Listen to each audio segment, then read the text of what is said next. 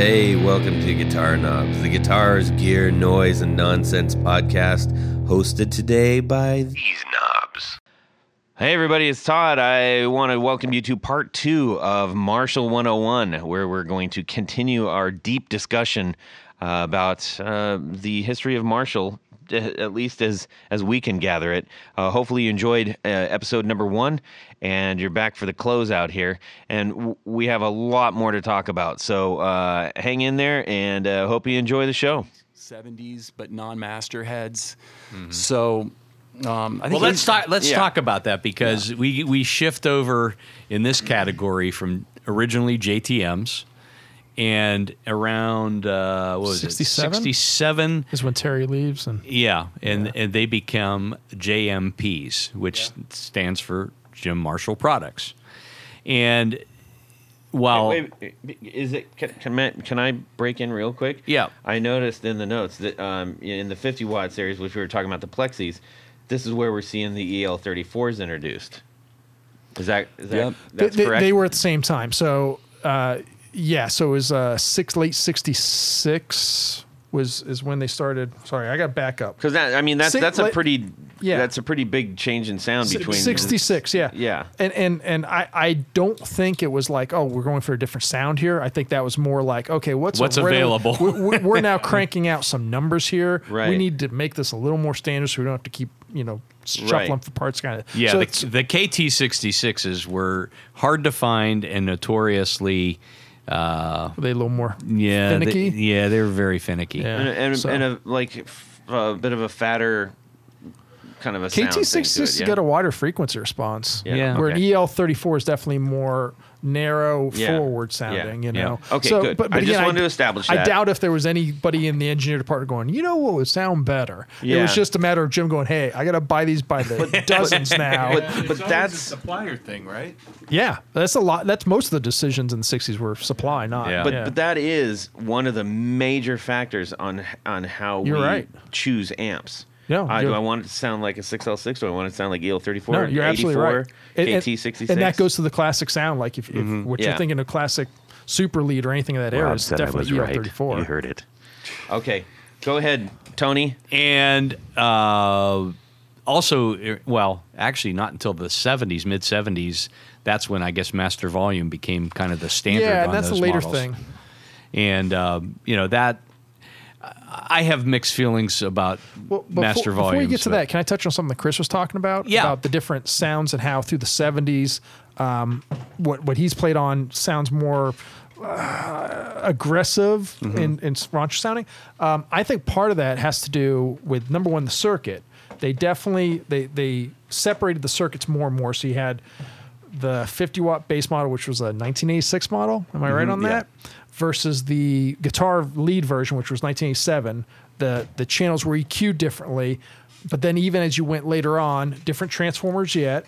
Later ones were running on higher plate voltage, weren't they generally? I think so. And did the bright cap value change? Did they? No, they always used 470 picofarad bright caps on the super lead and super basses, so the value wouldn't have changed. But go back to supplying parts stuff. They weren't picky about, we have to use this brand of cap and this brand of this. So, and that's a big thing for me is, and you'll probably contest to this, you play through one 72 and be like, boy, that's a dog. And then you pick up the next 72 and it sounds like God. Yeah. They use different that's parts. That's dog backwards. Hey, how about that? Yeah, it is interesting. Fender was way more consistent. Way more consistent by this time. I've had Marshalls where the circuit boards, there's 3 different types. There's the mustard caps, or these like chiclet type caps, which I think sound great.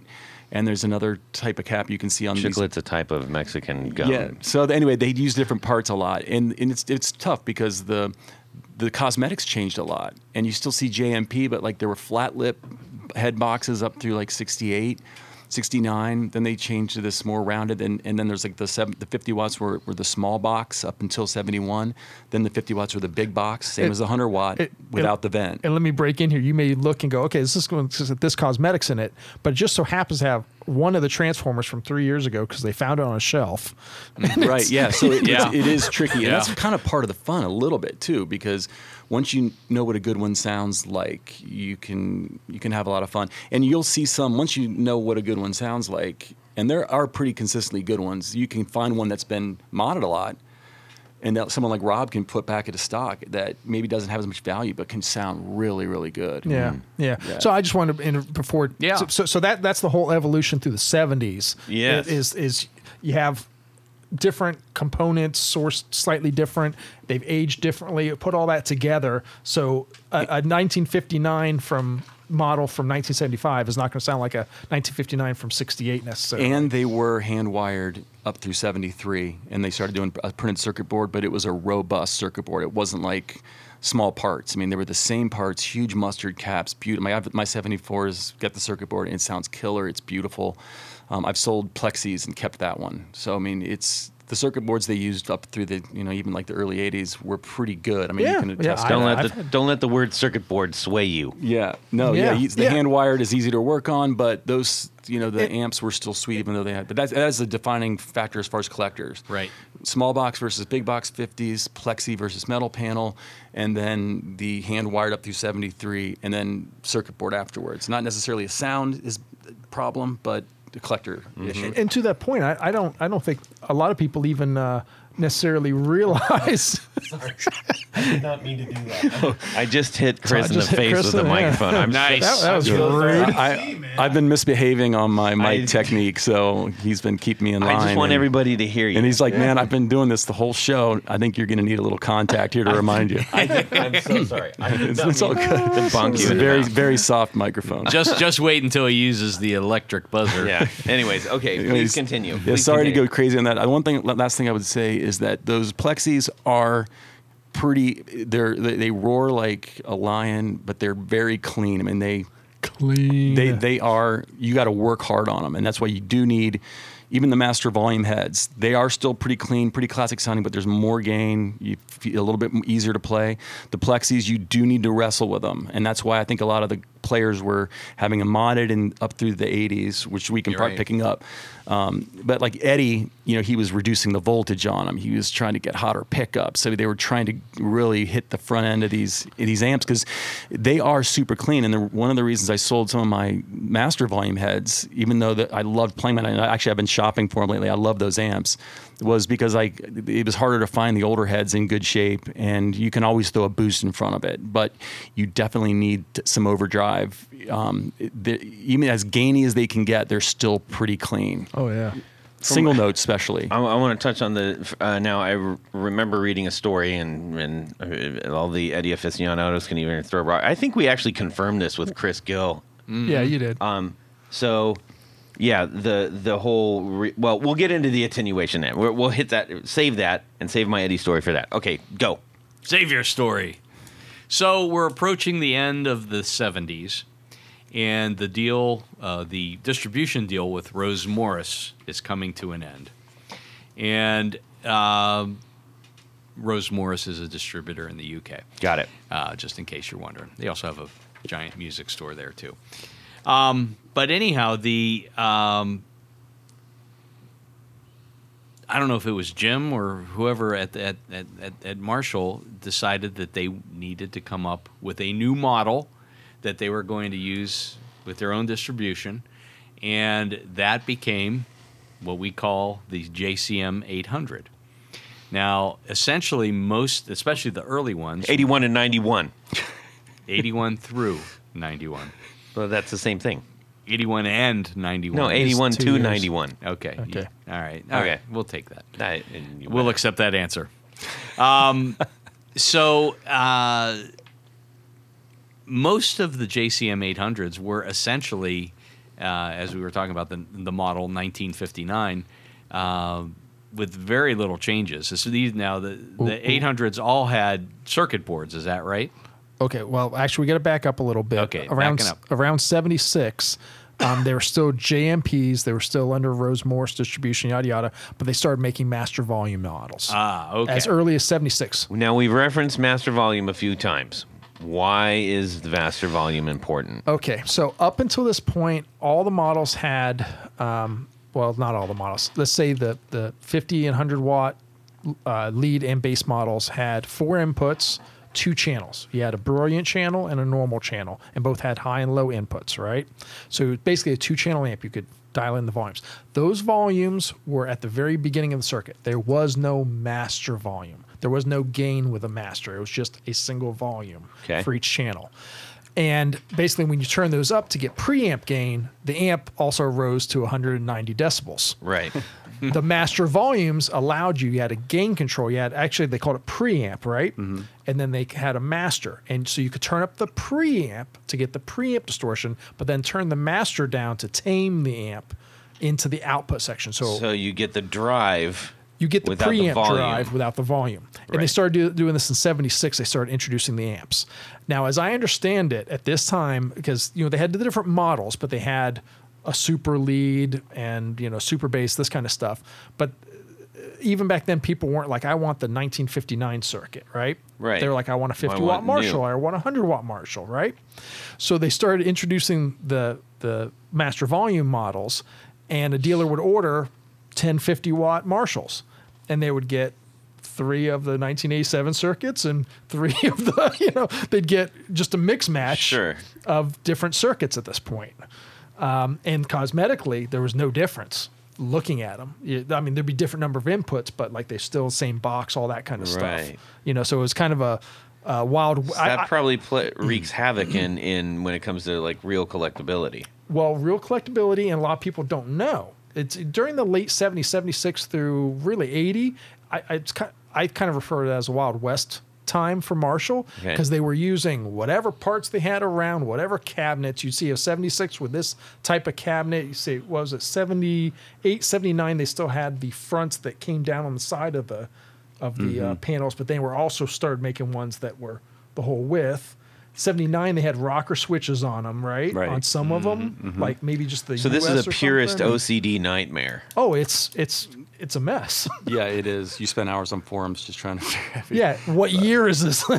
Where did it come That's from? not real. That doesn't exist. You're looking at it. I'm looking at it. It exists. But what we start to see with those master volumes, that to Tony's, that's what becomes standard in the 800s. Right. So they kind of, and when the 800s start is when they start to actually, through the 800s, they still made the super leads, the 4 input ones, but they made very, very, very few of them. Is it fair to say too that is sort of the birth of like modern distortion sound? Yeah, I think it would. Yeah, because I'd say pre, so. right? Yep. Yeah, pre-person. Now you can, at low volume, these people still claim that you'd like to turn them up still to get some of that power section. Absolutely. But I think they sound really great, even at low volume. I think they sound really, really great. Whereas those earlier 4 input ones, I didn't understand until I started having more of these things come through, and I had some availability to spend time with them. First time I plugged into one, I was like, damn, this is just a clean twin. Yeah. And then, you got to do an attenuator. Oh, you got to put a treble booster in front. Oh, you got to do this and this and this. Yeah. I have a great one-on-one question for you. As far as the early JMPs, the early 70s, the 4 inputs. Now, I've seen people, and somebody told me, said, hey, take a short cable and put it into... It's the jump. Yeah, the jump. Jump it over. What is the significance of that? So why do people do it? So sometimes just the amps, the way they're built, you don't see like Angus or Malcolm doing that. But they just plug into channel 1 and you're good. But some amps had a little bit less low end maybe. So what people would do is they'd go into channel 1, it's the brighter one, go out of the bottom of channel 1, the low sensitivity input, into channel 2. And that way you could dial in. Channel 2 on a 4 input Marshall's darker, it's thicker sounding, whereas the first input's brighter. So you plug into that, and then you just blend in a little bit of that channel 2, that darker sound, and it fills out the bottom and adds just a little bit more. Was there someone back in the day that was the first one to do that, kind of turn people onto that, or? I don't know. I think I'm wondering if there was somebody like only- Roth or somebody that originally, Yeah, I don't remember seeing anybody having their channels jumped. The big one that I where can that think came of as from. far as the inputs was Hendrix Jim Marshall set it up, and like just the Fender amps, if you go into channel 1, you can come out of the other channel or the bottom into another one to chain another Marshall. So Hendrix he'd be plugged into one amp, then he'd have this long daisy chain over to his next amp, then he'd have another cable hanging down, Right. and he would chain all his Marshalls together. But I don't think I even saw him chaining or doing the jumper. Yeah, And you I don't wonder where have that to came do from. that. But some amps do sound better. You might want to if you're Well, not getting as much low And the end nice out thing of it. about doing that is it does create more. It's not preamp gain, but it creates more gain because you're hitting the phase inverter harder. So if you have both channels going, even though it perceptively it's like the amp's not any louder, it's crushing that phase inverter a little more. So it does Interesting, push it okay. a little Okay. more breakup. But I wonder where that came from though. Somebody's not getting credit for that. Yeah. Now there's somebody famous. One was of the me. listeners right now is going, "You morons!" It's I did it so-and-so." first. There's a quick little tidbit that I picked up recently. There's nothing available on the first page. I put in who was the first musician to jump the channels on a Marshall. Nothing. That's Yeah, Because interesting. you have too many words. Well, some listener out there knows. Yeah, and they he can- should get a hold of Todd and educate us all. Yes. Yes. Where did that come from? Some of these old Marshalls, guys like Page, they were able to get a little more gain out of their amps because they'd be plugged into an Echoplex, which has a preamp. That's why you have like the EP boost Right. you were talking about earlier. Right. So there's these little things. They just had these signal chains that just provided a little more gain to some of these amps that were pretty clean. Really, I mean, he has a lot of crunch coming out of his amp. It's a I great think tone. Gilmore was doing that first, getting the gain out of the Echoplex. He might have had an Echoplex. It's got a preamp in it, so it drives the input a little harder. And Angus Young had a wireless. Schaefer Vega wireless. Yep. So he had input coming, or there's like an output control in that Yeah. Schaefer Vega to make up for signal loss, which And could they'd even- drive the amp a little harder too. And they'd So- even use it in the studio just for that, yeah. right? He's like, man, I had a great sound at the gig last night. And he's like, well, what's different? He's like, well, I had my radio on last night. Well, grab your radio. Right. So anyway, just to get a little bit more before this JCM 800 in the master volumes, sometimes they had signal chains that just provided a little bit more for the amps, which is cool. How about that? Okay, great question, Jared. I had that one on my list too. Thank you for hitting that. Yes. Okay. Back to you, Tony. All right, so the JCM 800. So it is essentially a carryover from the later master volume circuit board 1959's. And at the same time, I think you had mentioned before we started the podcast that they were ramping up. This all had to do with the JCM 800 came out when the Rosemorse Exactly. exclusive distribution deal came to an end. That's correct. Now, Todd, where did the JCM 800 moniker come from? From Jim Marshall's license plate. That is correct. Can I you actually believe knew it? that. Honest to God. Yes. Well, sort of. Well, I don't know which came first because it's Jim's initials. no. It's Jim's initials, Right. but it was the license plate that he had on his car. The 800. So he had a license plate number 800 before? Yes. We're looking at a picture to verify that. No, I think that's where the 800 came from. Was they decided to use 800 for the 80s, Well, that would make sense. and I think the license but that's plate came probably after. what he had. No, I think the license plate. Todd, you're a researcher. You got to find out for us which There's came a first. book right there that says license Marshall. plate? I It's have from or the- Marshall. or the name. I have from multiple sources. I'm going with the book that says Marshall. I will bet you. What's something that we can bet on that's not super expensive but meaningful here? Oh, I know. rest of that An amp recap. Oh no, that's expensive. A PV Deuce. No. Oh, that's okay. I'll scrounge one of those up cheap enough. But well, let's see. I'm almost positive. I mean, that I've the read in 800 at least two of these books. Yeah. Well, no, the other one's on the Blues Breaker, but yeah, that's where the Okay. the name came from. Okay, That was on his car. Okay. So when they did the master volume models, they still had the 1959 model, but they called the 100-watt master a 2203. Bless you, Jared. So they split off to 2203 and 1959 models. So the Okay. 1959 was still through the JMP era, Still be made. non-master. Right. And they had the model. 2203, 2204 was the master volume. Right. Gotcha. It's a And little, then when little they bit of s- math for you, but it's, Yeah, and when they released the 800, this is kind of why I interrupted you. When they released the 800, it wasn't like everything before this, where it was like a slow morphing into different things. When they released the 800s, they came out immediately like, okay, the 2204, 2203 is going to be our flagship. Mm-hmm. The next two sold or pushed units were the first channel switching amps they ever made. Right. The 2205, the 2210. And as far as I know, they still made a 1959 and 1987 model. I think so. Which are the 4-input, quote, plexi circuits. Right. But I don't think they made any super bass No, I don't think so going into either. 800s. Yeah. And So- the numbers that you're slinging around, the 2204 I and know. everything, They're just that's- model numbers. That's It's just- literally just the model number. It But has we nothing to do with the year. But we call it, we reference the names, not necessarily the model numbers. So Sure, if but you're you see the trying name- to follow along and it doesn't make sense, that's But why. you do see the names a lot. Like you'll see on Reverb, some 2203. So you kind of, you're going to kind of need to know that if you start investigating this. That's totally fair. Yeah. It's- But if you It's don't know rough. it through our conversation, that's why. Right, of course. It's Yeah, definitely yeah. not easy. It's a rough thing, yeah. Breaking news, everybody. It says in Wikipedia that the JCM 800 did come from the license plate. Yeah. You owe me a PV deuce. It's at my I haven't house. given up on this yet. Okay. Yeah. But so anyway, so when the 800 came out, it was a very clear, like, okay, here's the models we're going to make. Yeah. 2203, 2204, 50 and 100 watt master volumes. Right. 2205, 2210, 50 and 100 watt dual channels. Channel switching. And we're still going to make the 87 and 59, which is the old 50 watt 4-input non-master volumes, but we're going to make them in very limited numbers. I Yeah. think they phased them out by 80. Yeah, I think by 81 they were done. Wait, no, they still made. That's when they are some okay. out there that are badged JCM 800, which would be 81. Okay. and still be those. So to clarify that, To clarify even more. okay, I feel like remember Garrett from Saturday Night Live? He was in the early one when he was the translate the sign language. He was supposed to do the sign language, and he just yelled it louder. Yeah, oh, that's hilarious. Go That's ahead, Todd. honestly one of the best. Okay, so if you are at a point in your life where you're like, I want a JCM 800 because you like any number of the bands that are, okay. Chris, what would be the quintessential Well, one? hang on. My point is from basically what you guys were just talking about.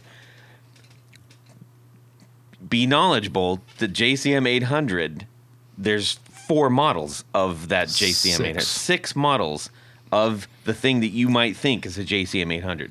So you have to do a little bit more looking But, into and this that. is where I was going to say, Chris, but just like most people say plexi, and the model they're looking for is the 100 watt 1959 model. Yeah. That's what most people think is a plexi. When people say JCM 800, what's probably the most? I think the 2203 is the 100 watt. That's the one Marshall reissued in the 2000s or 2010s. Right. The 2203 100 watt. It's got vertical inputs. They did make one later that this is a collector's thing that are horizontal inputs. I don't know if the circuit changed at all, but Circuit didn't change. so but the Same thing with the PV Deuce. Yeah, JCM 800, 2203, 100 watt. If you want to get the 50 watt, I think that's killer. 50 Right. watts amazing, but they didn't reissue a 50 watt version. They reissued the 2203, and they actually just reissued in their 20 watt series, just JCM 800 Studio Classic. 20. It's a 20 Right. watt, and it sounds really good. Yeah. Not about those. Yeah. Yeah. So to your point that if someone's like, I'm going to get a JCM 800, what most people would say is the JCM 800 is a 2203 100 watt, 2204 50 watt. Right. Same amp, 50 or 100 watt. That's the Right.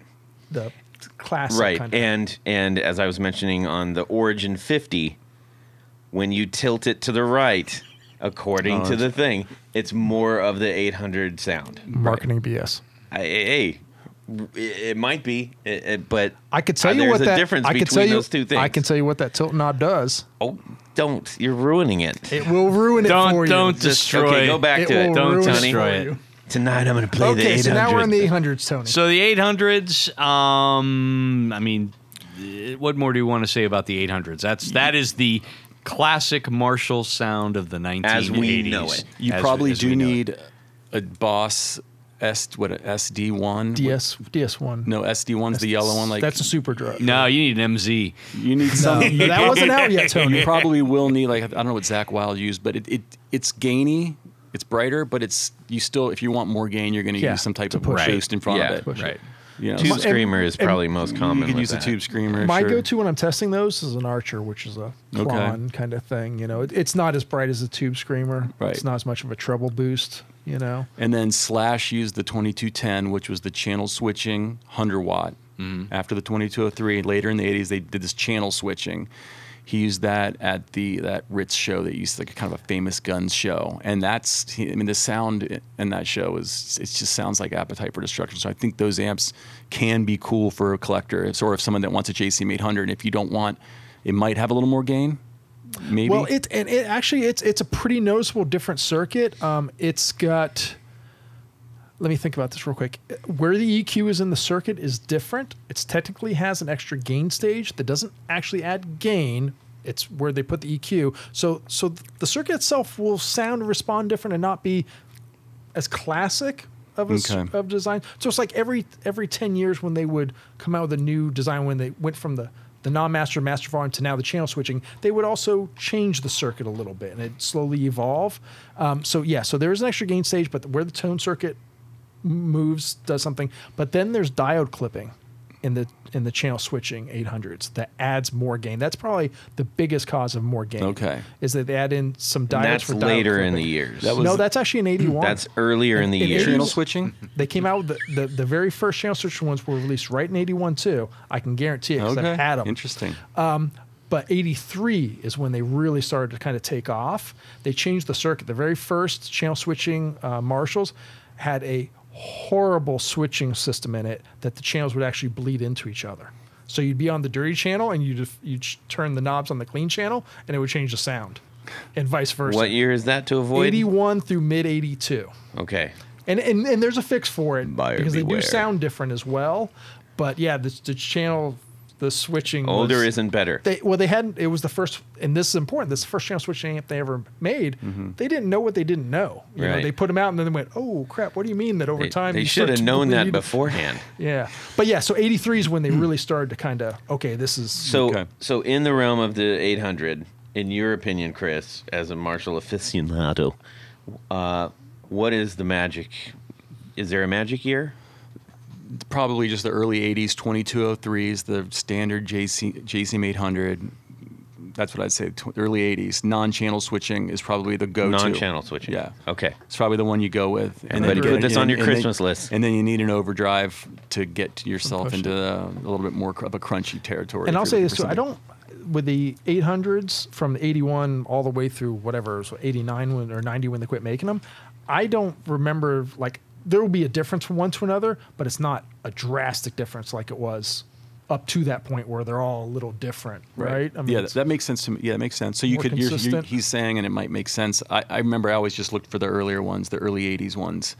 But maybe there's like an 87 JCM 800 2203, which is the non-channel switching. That's great. So, you just got to, the problem with these Marshalls is they're just not around. I used to have to go down to Cincinnati, Mike's Music, to just find, that's where I found a couple. I sourced some from the East Coast, the West Coast. You just don't go somewhere to listen. So that's why you're on the forums all the time trying to figure out, like, what's the questions you have. What's the sound? What's it brighter? Is it darker? Right. And then it's everyone's subjective opinion about. Because it's a lot of money to sync on something. I know. At this point. So you kind of have to get close to. Of course, you look at what kind of music do I like? What Marshalls were they playing? Let's start there. Yeah.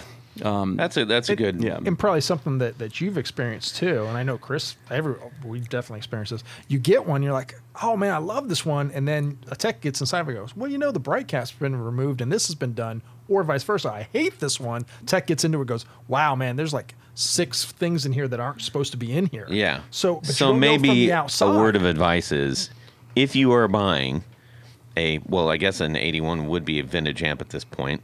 If you're buying any of these early amps of really any kind, make sure you make very good friends with an amp tech. Absolutely. I would take my amp straight over to Rob's. I'd probably play it, see how it sounds, see what the problems are, then I would take it over to Rob's. What you don't like about it now, and go, don't change this, whatever you do. So, Tony, we got a lot more to cover. Let's roll. We got to burn. Go. Okay, so in the middle of the JCM 800 era, 1987 rolls around, and that is the 25th anniversary of Marshall. And they made a special run of amps that had silver Tolex and chrome control panels. Now, these were, I think, Rob, you've added some interesting notes here on that series. Yeah, the Silver Jubilee. Yes, the Silver Jubilee series. These are rather coveted, as I understand. Yeah, and they've got a sound. Is there of a their scarcity own. to It's it? a different Yeah, sound. I mean, it was a limited run. Okay. Yeah, and Marshall in their 20-watt series, there's 4 amps. They reissued that. So that's one of their, they consider that one of their Flagships. Yeah. And at what point, I mean, really, this amp might have become popular anyways, but couldn't we say it's mostly because of Slash? I mean, probably his name's been coming up a lot. But yeah, he used the. I didn't like his sound as much with the Silver Jubilee. I kind of preferred the 800 or the Plexi sound. It was just a little too more compressed. It was a little bit less maybe snarl, and maybe took a little bit of the personality out. To me, I think he probably loved it. But was he using this amp in '87 when it came out, or did he pick it up later? Do you know? Or I think he recorded Appetite with the Marshall on loan. Then he used the 2210, and then at some point, I don't know whether that was on loan or not. But then so it's probably once they became pretty popular, they needed a back line of 20 of them. Yeah, and then they he- went to Marshall and he said, "Well, here's the new anniversary." I know that thing. when he was playing with Michael Jackson, and there was like a Michael Jackson performance he was playing on. I can't remember where I saw that, but I saw that he was playing Jubilees. Yeah.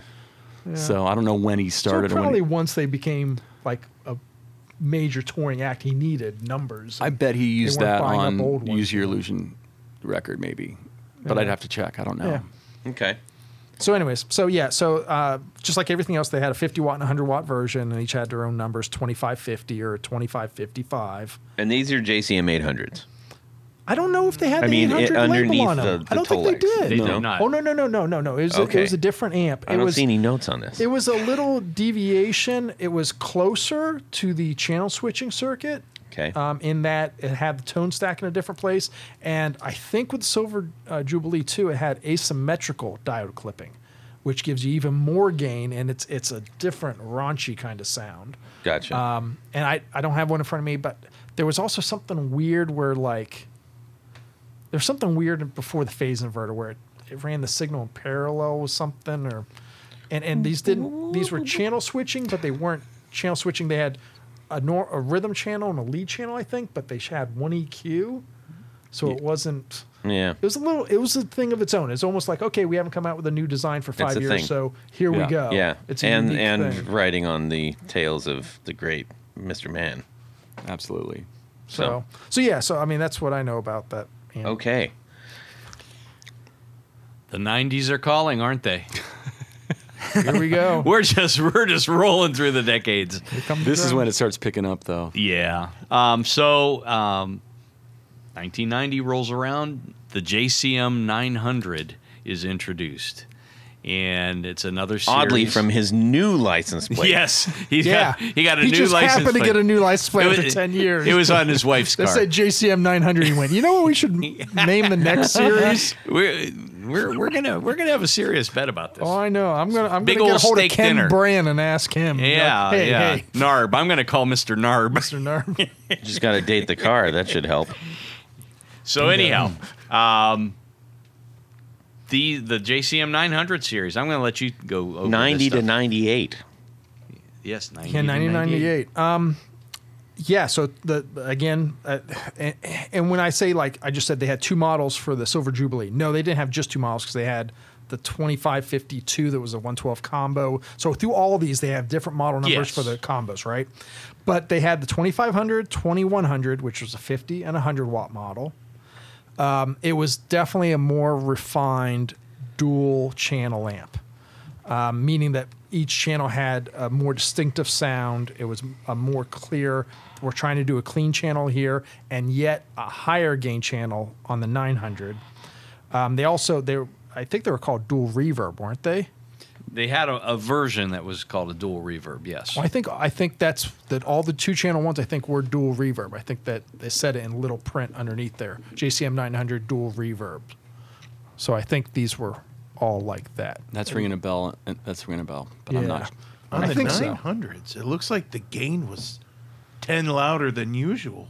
The gain goes to 20, Yes. I guess so. so it's 10 louder than 10.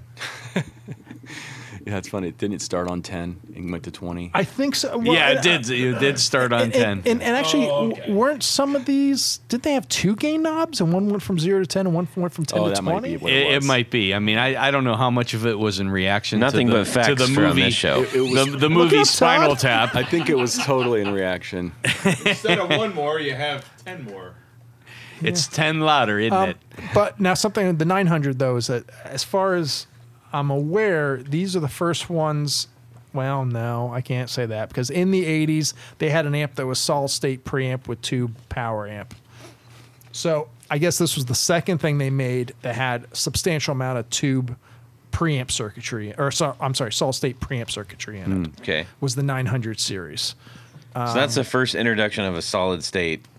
Technically, it's not. They made something. Oh, no. Well, I don't know when this model came out. They made something called the Artist that was a complete solid state preamp with Yeah. a tube power amp.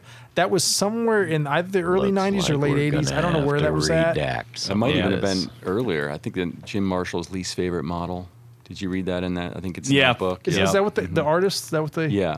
Really? Is his least favorite. I wonder what. Hey, researcher, why don't you find out what year the Artist came think it out? was I'm trying to 70s. keep up, man. I'm think like it- I'm well, like these 70s. other guys driving, going like, what the hell? So if nothing else, the 900 was definitely the first like push it forward.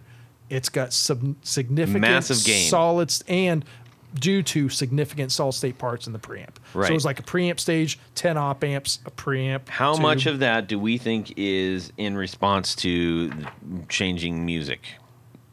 Huh, interesting. I think people But were that's just also- trying. It's just more and more gain. We right? got They more were- gain. We got more Were there gain. other amps? What other amps at the time would have been pushing that Maybe gain? the boogies. Oh, definitely. Yeah. Definitely. Yeah, they probably would have been chasing they were boogie chasing at the time. boogies. Yeah, and I think they were probably just people were using pedals to drive amps. They were probably just trying to make something And the more aggressive. Randalls too. The Randalls were also like much higher.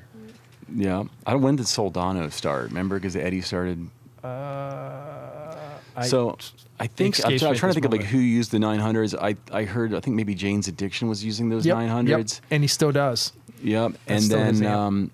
I heard a rumor that maybe Kurt Cobain picked some up for a tour, but I don't think he used them necessarily on the records. I don't know what but he I don't did, know. yeah. I do know he used a DS1, maybe a twin. Maybe Which one? That's kind of he used a DS1 distortion. Oh, okay. So I don't know. Maybe it was through a twin or something. But the Jane's Addiction guy is the guy. I really Yeah, no, know. that is his sound, and that's still the amp he uses, the 22. John 5, Rob Zombie, Lars Friedrichsen from Rancid. So a lot of the guys in Okay. the 90s, that's what they... Yeah. Yeah.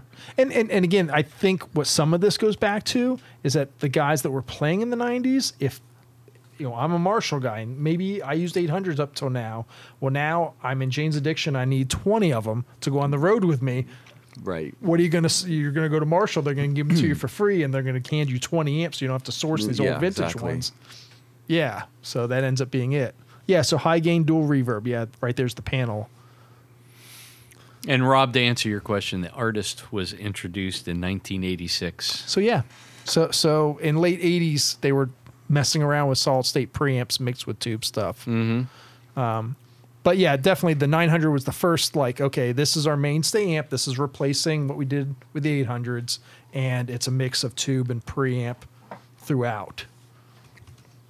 And has reverb, which Yeah. before that, none of the models had reverb. None of the Did the Artist? The Artist did. Okay, Artist, But yeah. again, and maybe the Artist was kind of like a test put out, like a test balloon put out there, like, hey, will this work? Because I had Right. reverb and solid state stuff. in Yeah. there. But yeah, so they're changing with the times. They're putting reverb in there, even more gain, better channel switching. Well, all right. Yeah. What else about the 900 series, Tony? Is there anything? That's not one of my favorite series. Mine either. I mean, Okay. Mine either. that's just me. I mean, but I like classic Marshall stuff. So Tony, what comes after the 900 series? Well, I think we're approaching the new millennium, and that would be the 2000s. You know what would be a good name for? And it just so happened Jim's new license plate came in 1997. He said, "You know what? Let's call it the JCM 2000. Didn't it also have dual super lead on it? It's ringing. I'm feeling like it says There dual were- super- there that was a were- model. Okay. That was That a was a version, model of yes. the- Oh, of the- DSL. Yes. Exactly. So they had the DSL 50 and the DSL 100, which was the dual super lead. And Why is it called dual? Because there's two channels. Two channels. Just checking. Yep. Still two channels. Okay. Yep. One channel was a little more plexi-like, and the other channel was a little more just JCM 800, JCM 900. So it had a tilt Definitely, knob. it was actually just like everything else through here. They keep pushing the gain. The dirty channel, the DSL series, was dirtier than the 900. It was, but the neat thing on the clean channel, it was clean and also had a crunch button, Right. which so you could get kind of the classic, too. JTM 45, Now, Baseman. And then they had something else too. Well, if two channels aren't enough for right. you, What did they do? maybe you should get a TSL model, a triple super lead. Yep. And I think this whole series was really in What reaction. would that be for? Who would? In what scenario Cover would you band. need that? Cover band. Really? 3, yeah, absolutely. Okay. You need clean. You need dirty-ish, classic-y. Okay, and I then you see. need Yeah, high yeah, gain. yeah. Absolutely. 3 separate. For whatever reason, I'm thinking that you're still merging all of the channels together, like in the No, jumps it's and 3. everything. 3 separate. This No, is yeah, in you reaction just to need you to have to switching. have 3 We're channel separate amps. switching. Got it. Got it. I'm tracking. Yeah, so that's the TSL, yeah. Hey Now- Tom, turn left right here. Turn left right here. Okay. I'm just in the car with our listeners. Turn left, park it. So, from a repair standpoint, Rob, what would you tell me about the JCM 2000 series? Unfortunately, the JCM 2000 series has had some catastrophic failure issues.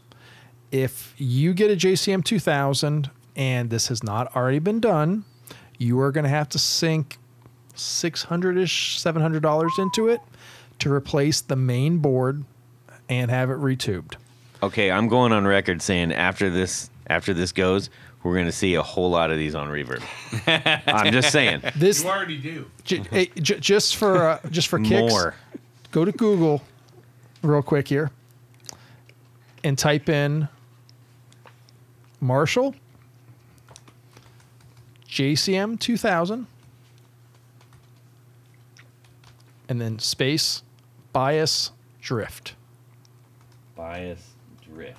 I had and watch what comes up. Page after page after page. There are 23,900 pages. Yeah. That's how catastrophic this problem was. What? Done Jared? for free? my DSL. You got to speak in the microphone, Well, buddy. I thought we were not. So I have one of these, like I mentioned earlier in the podcast, and I remember early on, the store I bought the amp from. He's still open today, but he said, "Hey, there's something that they got to do to your Marshall and somebody. I don't think I paid for that to have that done. In fact, I think he gave me a new amp with the new Okay. equipment in it. Okay. So- Do you still have that amp? Yes, I do, Okay. because it just sounds good. I don't know. Oh no, and I think they can be good sounding amps. Yeah. Sometime send me the serial number on it. I bet you still have a problem with it because this was the bad side of it is that they had the issue 1 through 5 board, which the whole board would become conductive. So the voltages would Oh jump my across gosh. each other. So the amps would burn out output tubes like mad. You actually are the last one to work on it, though. And Did I it's- replace that board? I don't know, but Okay. it hasn't failed yet. I'd have It's to great. look, but yeah. So the issue 1 through 5 boards had this problem. Then the replacement boards they came out with, they populated with the wrong components. Oh, So it's like, okay, to fix these 10,000 amps we have out on the market, here's the revised version, and they screwed that up. Wow. yeah. It's to this So day. stay away from these if you're If you maybe want- if even you new want to one, it. If you want one, if it's already been done, here's the thing: once I replace the main board, Yeah. solved. Solved. You put in issue 20 board, you'll never have a problem with it again. I've never had one come back for an issue, but it's expensive. The board itself Send your stuff to costs us Rob. $250, $300 to replace this board, so it's major.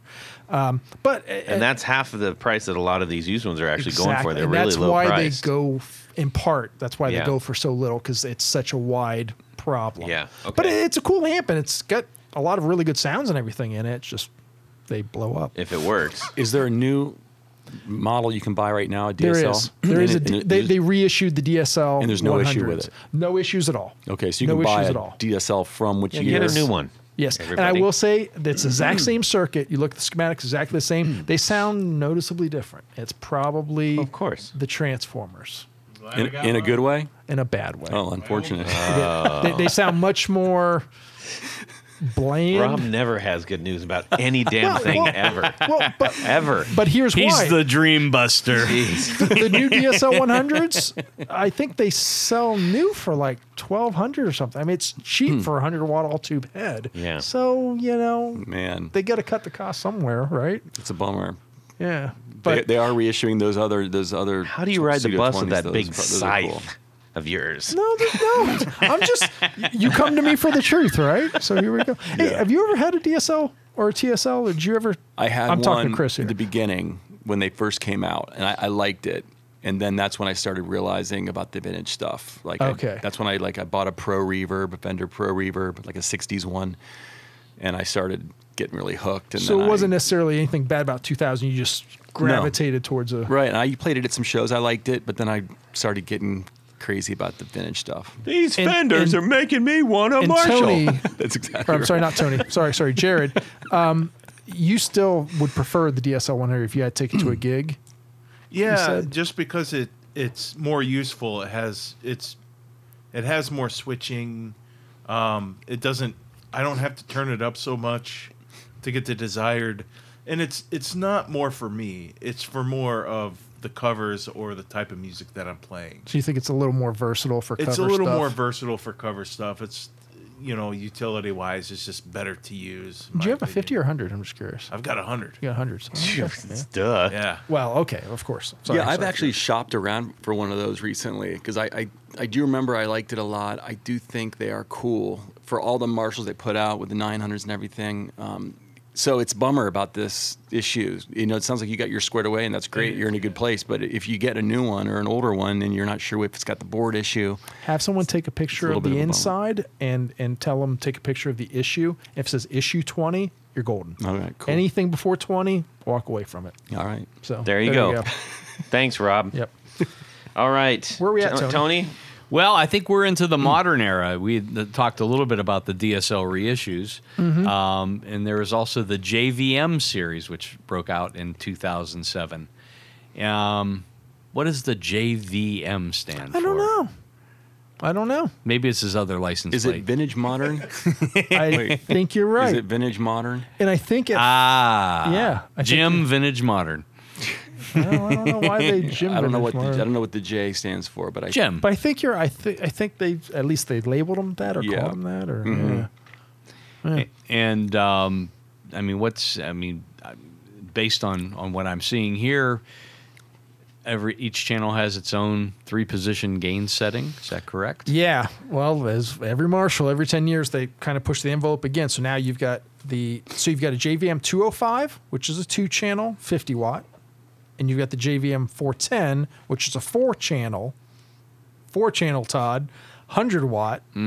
In addition to, every channel has a little push button on it that has 3 different gain levels. Jiminy Christmas. So here we go. So you can pre-program the JVM 410. It's got 4 channels. To each 4 channels, different gain levels. So you can have 2 cleans, 2 crunches, 1 real dirty, whatever mixture. But then also it's MIDI controllable. So you can basically have a 12-channel amp. Yeah, but this Like is my back is getting sweaty over this right Well, now. Like this, You know, and the only not thing in a that good way. The only thing that would be better is if they could put stacked knobs like a boogie. there's no stack knobs. The dual There's- gang pods. Maybe that will be in There- the next There's series. just but you look at it, and the control panel is twice as tall as it should be, and it's just my. knobs for days. It's Jeez. like, my head hurts. Has 2 master volumes on it. Has reverb for every channel. It's It's like the diesel amps with Yeah. just like 1,000 knobs. well, on and this is at the point that amps like Boogie are Right. coming out with a 3-channel Yeah, oh triple. my gosh, the Boogie amps, Diesel's too. out, and so they're competing with compete. that. But so that's where the JVM, what they are. And what else was coming out around the same time? And these are still being made, right, Tony? I believe they are still being made. Yeah. So that's still their flagship. Yeah. So you got the JVMs, you got the DSLs. I'm sure there's a whole bunch of stuff. Those Origins now. Yeah, the Origins. I Yeah. mean, there's headphones. If you need a set of Marshall headphones, Sure, you can get I'm those. glad you brought that up. Let's talk about the Origin really quick. Now, before I was about to buy this Origin amp, which it's a 50 watt amp. They also make it in a 20 watt. But the 50 has basically. Do you want, if for, I guess, lack of better terms, do you want it like full power, medium power, or low power? It has those switches on it. It also has the tilt, so you can kind of like, you can make it a little bit more gnarly. Don't look at Rob. Or you can dial it to a more rounder, classic, like 70s tone. But is there just like a cap on one end of the? Yeah, that's what I thought. All it is that when you turn it down all one way, there's two caps. So it's an active mid boost, bass treble boost. So as you turn it one way, it pushes the mids, pulls down the treble. You push it the other way, and it increases the bass and pulls down the treble. So it's just a dual action tone knob. That's all it is. It's a simulator. Right, but it is doing the thing that we're talking about. Not Jeez. really, but I could put it. The good part is for Yes. $3.50, I can put a tilt knob in every one of your amps. It's two caps and a pot.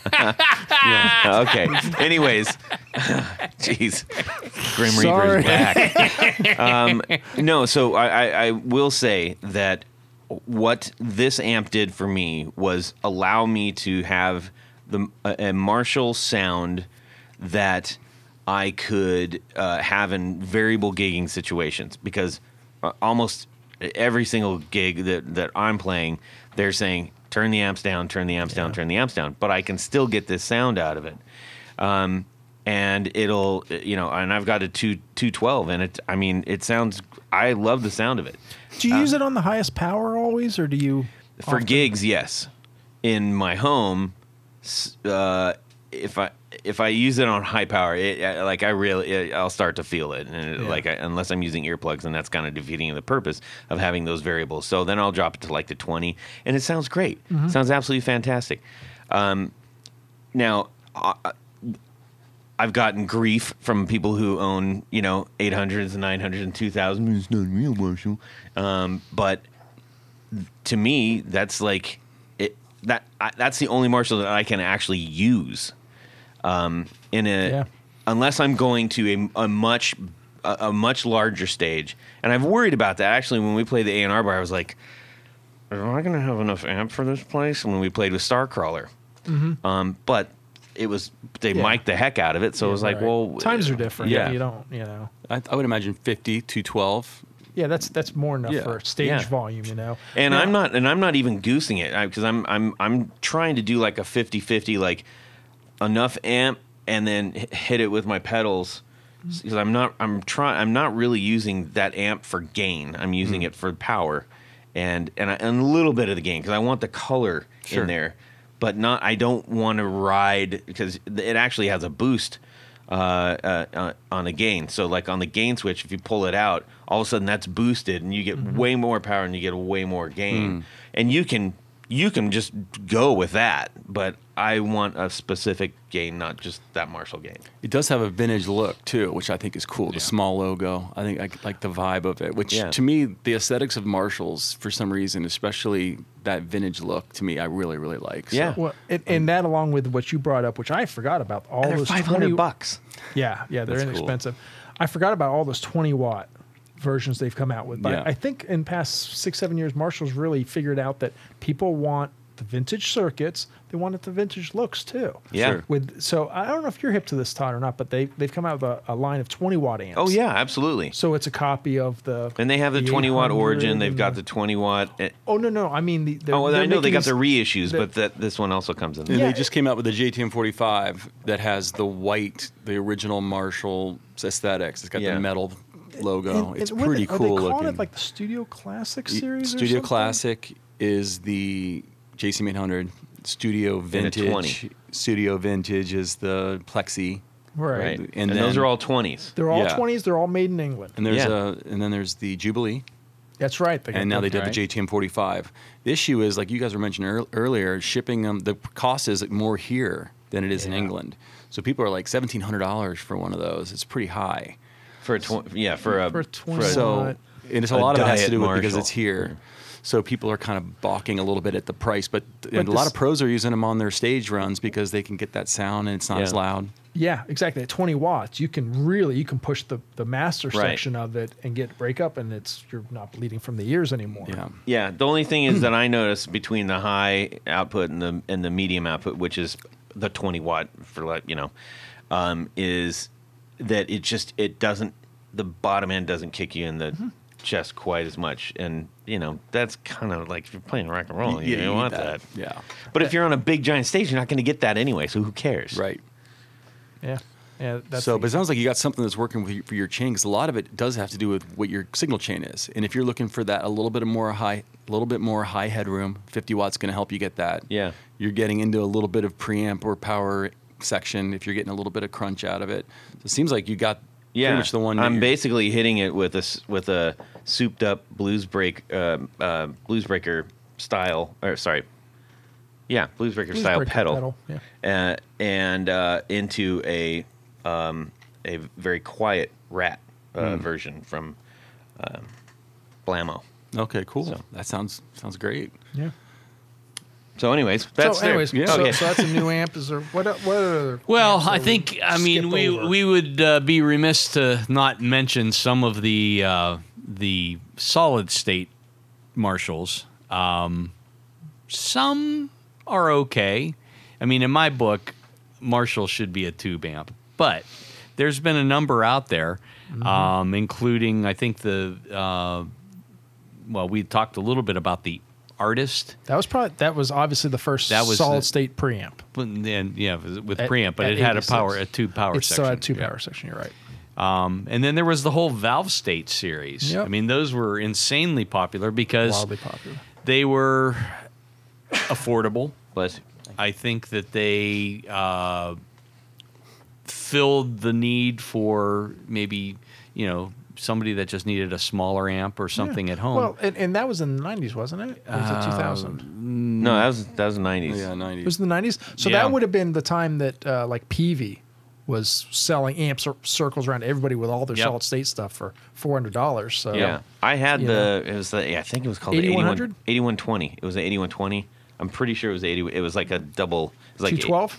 212. Okay, yeah, the 8100 was the head version Yeah. of the same So thing. I had the combo of that, and but again, I didn't know how to use that amp because it also had a crap ton of stuff Well, on it. And I was like, But that if you plug into one now,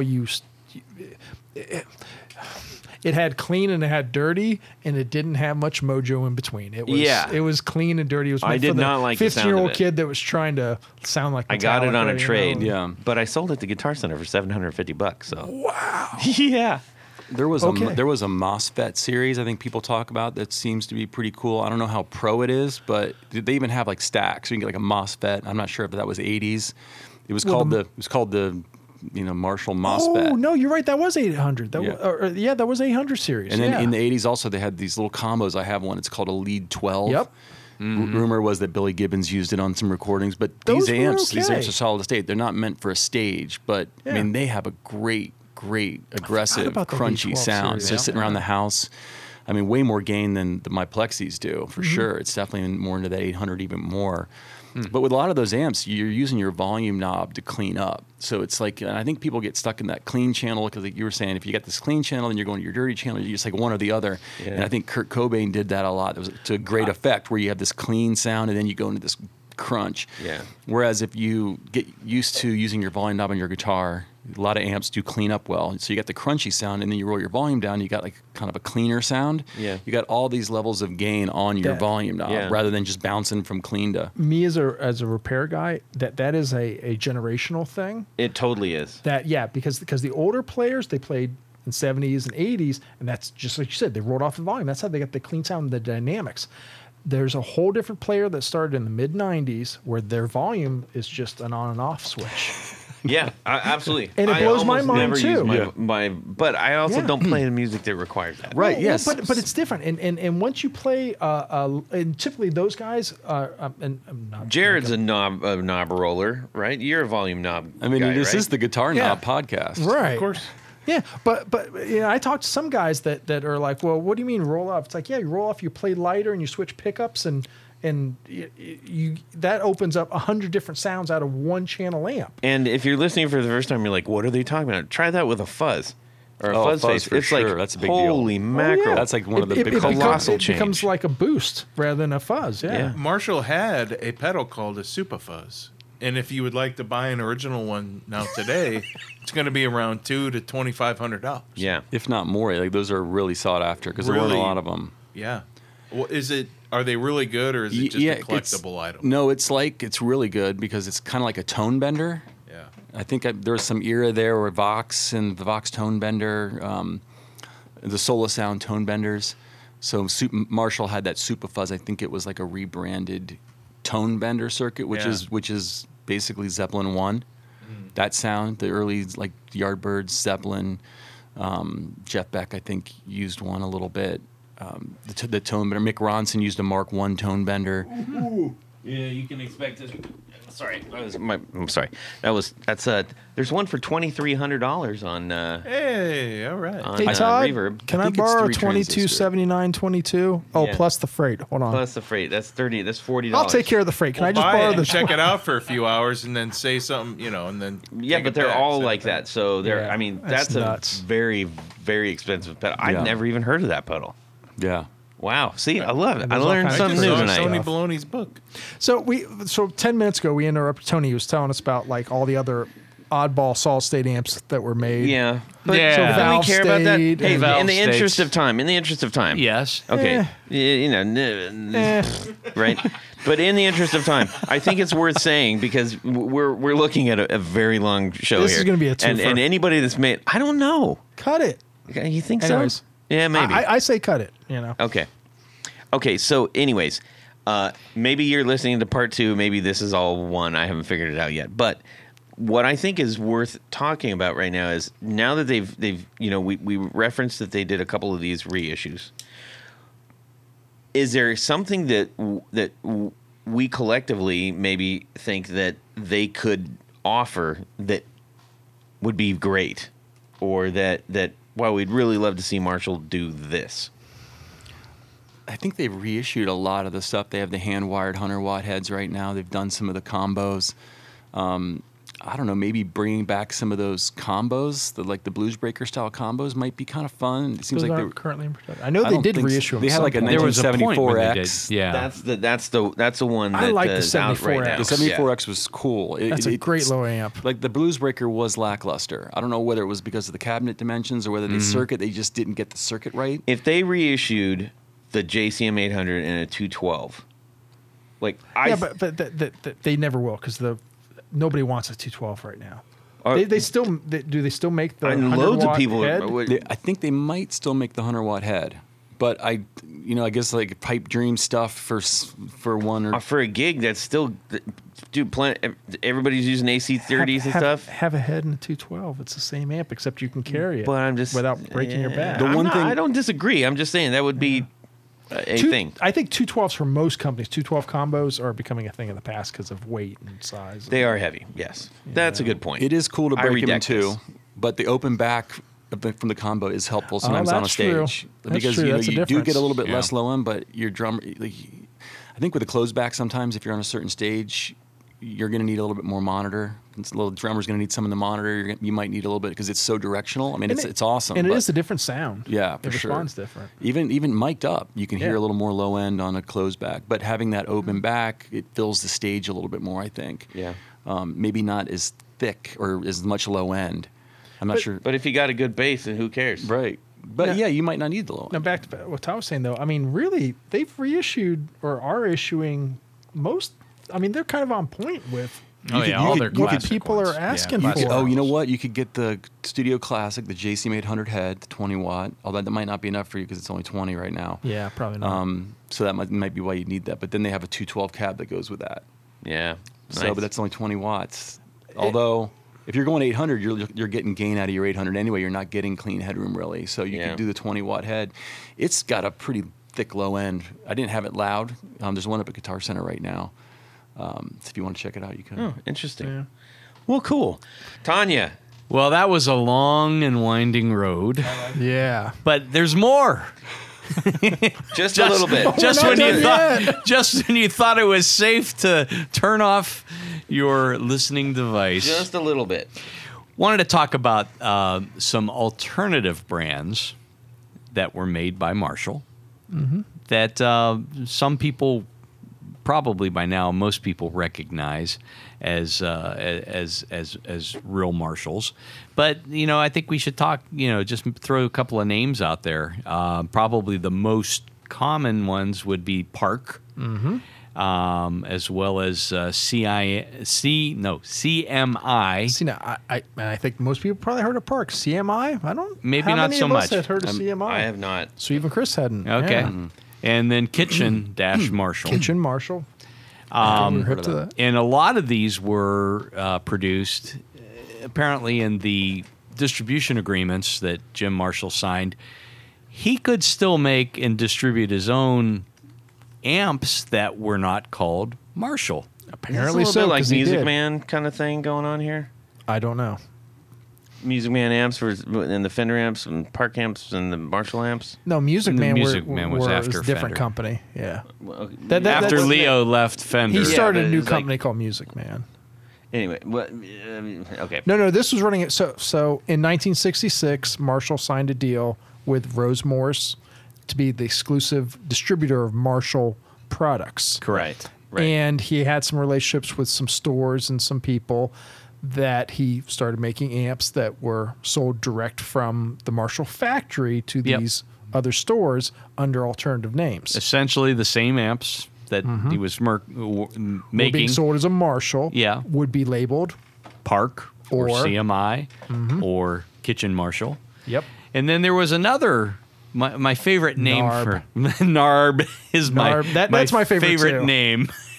Those are my Now, favorite too. for those clever listeners, you might realize that Narb is brand spelled backwards, which, as we talked earlier on, Ken Brand, who was kind of the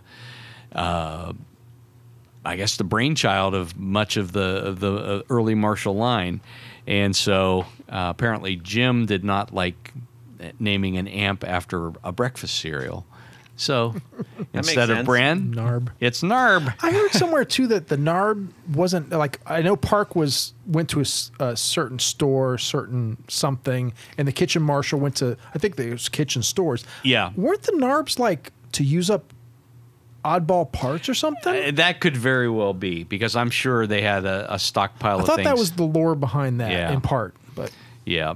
And then there was also, I don't think I've ever seen these other than in books, Big M. I had never heard of this until you mentioned it. Yeah. So it's those are just some Now, alternative branded. let's talk about just quickly the lore of Park, because Park, and if you see Park on anything, it's kind of expensive. Even they came out with the Park pedal that sounds like a Park amp, but is like Right. amp in a box kind of thing. But what is the thing about Park other than it's just like kind of cool because it's Just not the Marshall? availability, right? Yeah. Because I let's mean, say there they were made- much smaller runs than what. Yeah, because they were only supplying 8 stores with Park versus 800 or whatever. Yeah. Right? Yeah. Okay. But as far as I know, they were literally built same hand, same parts, just different. Different name on the front. There Right. might have been a time, I'm just speculating, where Park, if you couldn't afford, although they might, Marshalls weren't that, the Plexis weren't that expensive, maybe in the 90s even. I don't know when they started to become more collectible, but maybe you could get a Park that was a Marshall for less. Oh, you might I be don't- right. I Like don't know through if that's the the 80s case. or 90s. I don't know Yeah. if that's you the probably case were. now.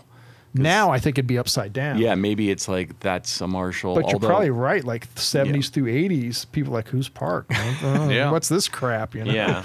Well, Not realizing that it was. Yeah. I mean, seriously. This one says, just a brief, it says, so Parks are typically warmer sounding than the equivalent Marshalls. Like a Yeah. 60s Marshall bass model, the new the new part. Well, they maybe had that twist knob on it. Right. They had the tilt knob. Tilt added. knob. Yeah, that's the. Yeah, No. most likely that was it. Is this talking vintage or is there a reissue or something? Or? I think this might be in response to the maybe did they do a reboot? I think there's been reboots. Yeah, so somebody's this bought is- the name and this was 2014. So that's negligible. If we take what information we can gather that they were made side by side with Marshall, back in the day, if you pulled a Marshall off the line and a Park off the line, they should be the same amp. Just right. And the reason I was pulling up the Music Man thing is because I mean I know that Leo wasn't they weren't Fenders and Leo wasn't at Fender at the time, but they were. Are you sure of that? No. Well, it's almost like GNL. Like That's to what I'm your saying. point, Is GNL it's and Music Man amps were basically like, well, it's still Fender, you know. yeah. Well, but in both of those though, it was you pick up the very first GNL and it wasn't a Fender because Leo was always like, okay, what can I do now? And it was an advancement, so Right. it was not the same circuit. Well, it had for the better or worse. ceramic pickups, which I kind of like. And I the mean, bridges. Not that I like it better. I do like the output of a Yeah. Telly, GNL Telly, Yeah. because it's got a little more Yeah. of that P90ish. Don't like the headstock though. Anyways, Yeah, the headstock is weird. on the Let's offshoot not show. go off No. on Okay, so I gotta get to bed sometime. Tony, tonight. most importantly, Yes. I think we're wrapping this up, Yes. and I think has Jared taken this one? Yes, of course. Did you give it to Jared? Are you nuts? You guys just want to switch, or okay, go ahead. I'm fine. They're sharing a mic, everybody. Hepatitis, beware. He's got to warm up. Hold Just on. kidding. All right. Ladies and gentlemen, it's come to the time of the show where after Tony and good old Todd, He got stuck. 'cause- CC, and Rob all Yeah. pack up in an El Camino and come down to my house. Yeah. like an old record player. And it's time for Would You Rather? Well done. Nice. That's been missed. So you're walking down the street, just like that, and all of a sudden this van comes up and snags you and says, "Listen, you got to play blues tonight for an Eric Clapton." Is there option to keep walking? Is there? No, You see a Strat in your future? Is that what you? Yes. the van snatches you up, and you have to do like a Eric Clapton, John Mayall tribute band kind of thing. Okay, is this what we're reading here? Yes. Okay. So Sort of. it's sort of So this Would You Rather was sent by Bruce Bacon. He didn't Yes. have a story. Of course, he just, Bruce. He just had a number one and number two. So I'm just kind of adding. Yes, well, stories it's to Marshall this. related. I like Bruce's of style, course. though. So you're at the gig and they say, "Hey, look, you can either use amp number one, which is Clapton's open back 212 Bluesbreaker combo amp loaded with KT 66 tubes.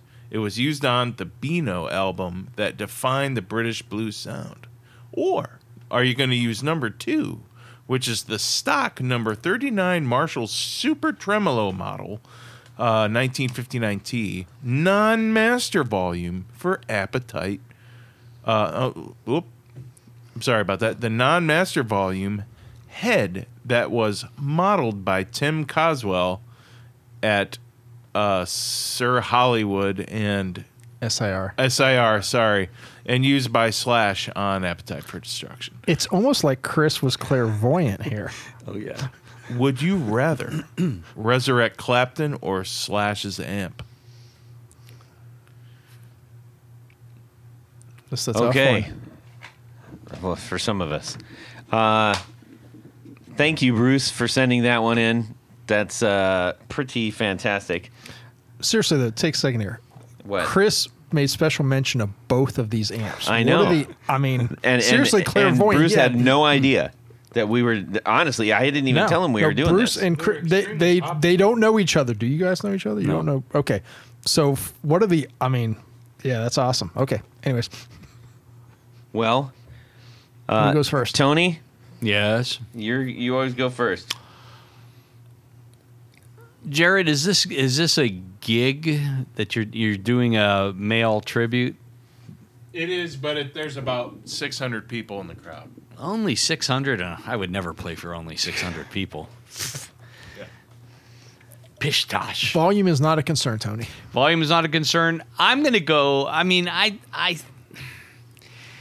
think Slash is a great player, but I mean, in terms of the tone that Clapton got out of his Blues Breaker combo, I think that's the one I would resurrect.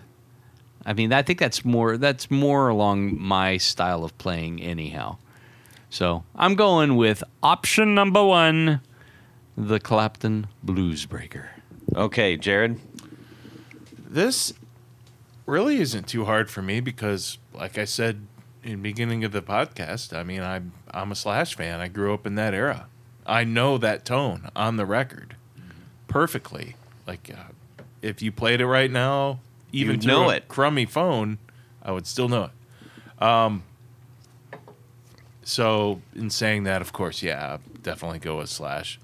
Okay. By the way, I think SAR is still in business and they still do those mods, right?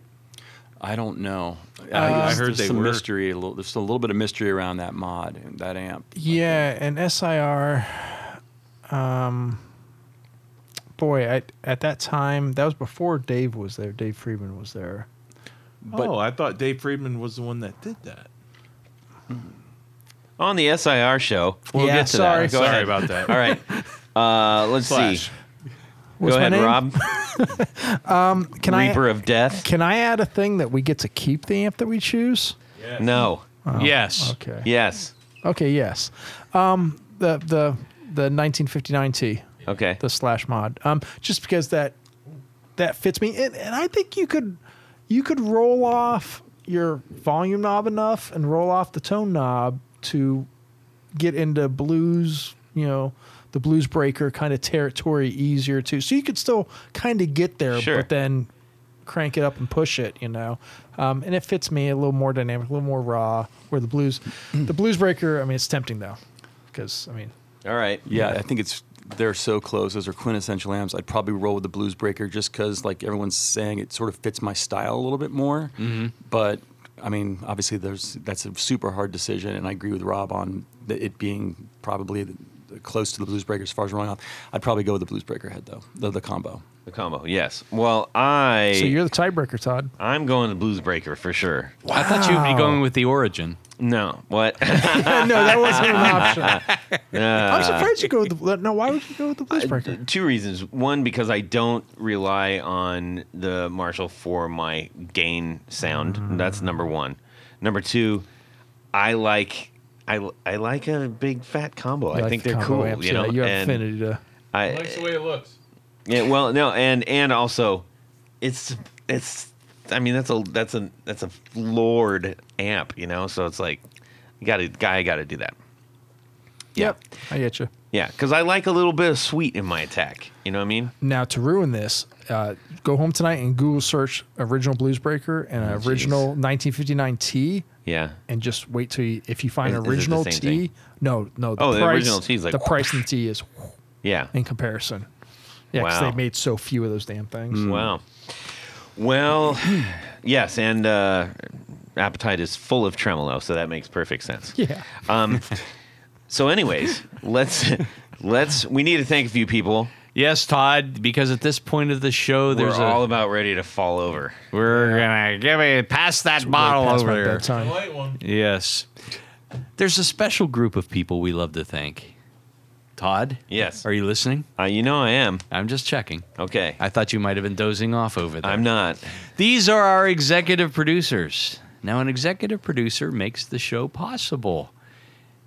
How do you become one? Head over to patreon.com/the Guitar Knobs and check out a couple different levels in which you can participate, become a sponsor, a patron, a hero Yes. of the podcast. Each level comes with some very, very nice thank you gifts. You are the wind beneath our chicken wings. That's a very bad chicken. What does a chicken sound like? And Tony, it's getting late. It's like really late right now. Go. Did I ever tell you you're my hero? Oh, I'm leaving. Goodbye. Wrap it up.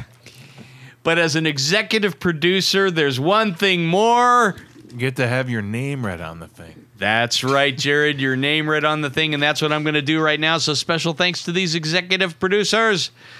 Moon Guitars, Vader and Pedals, John Halverson, Rick Calhoun, Trevor Gunberg, Elad Mizrahi, Mike D, Richard Kendall, Mark Garton, James White, Justin Jones, Anthony Gemalero, Bill Gola Guitars, John Esterly, Anthony Lathrop, Stefan Lamb, Michael Senchuk, Ken Sayers, Doug Christ, Darren Gregory, Tom Barazin, Rusty Sneeden, Ralph Gottschalk, Don Kloss, Gregory Randall, Brett Hogarth, Eric Hemmer, Stuart George, Michael Furman, James Bell, James Romer, Cameron Pampas, David Tyndall, Trevor Ellenberg, and Christopher Logan.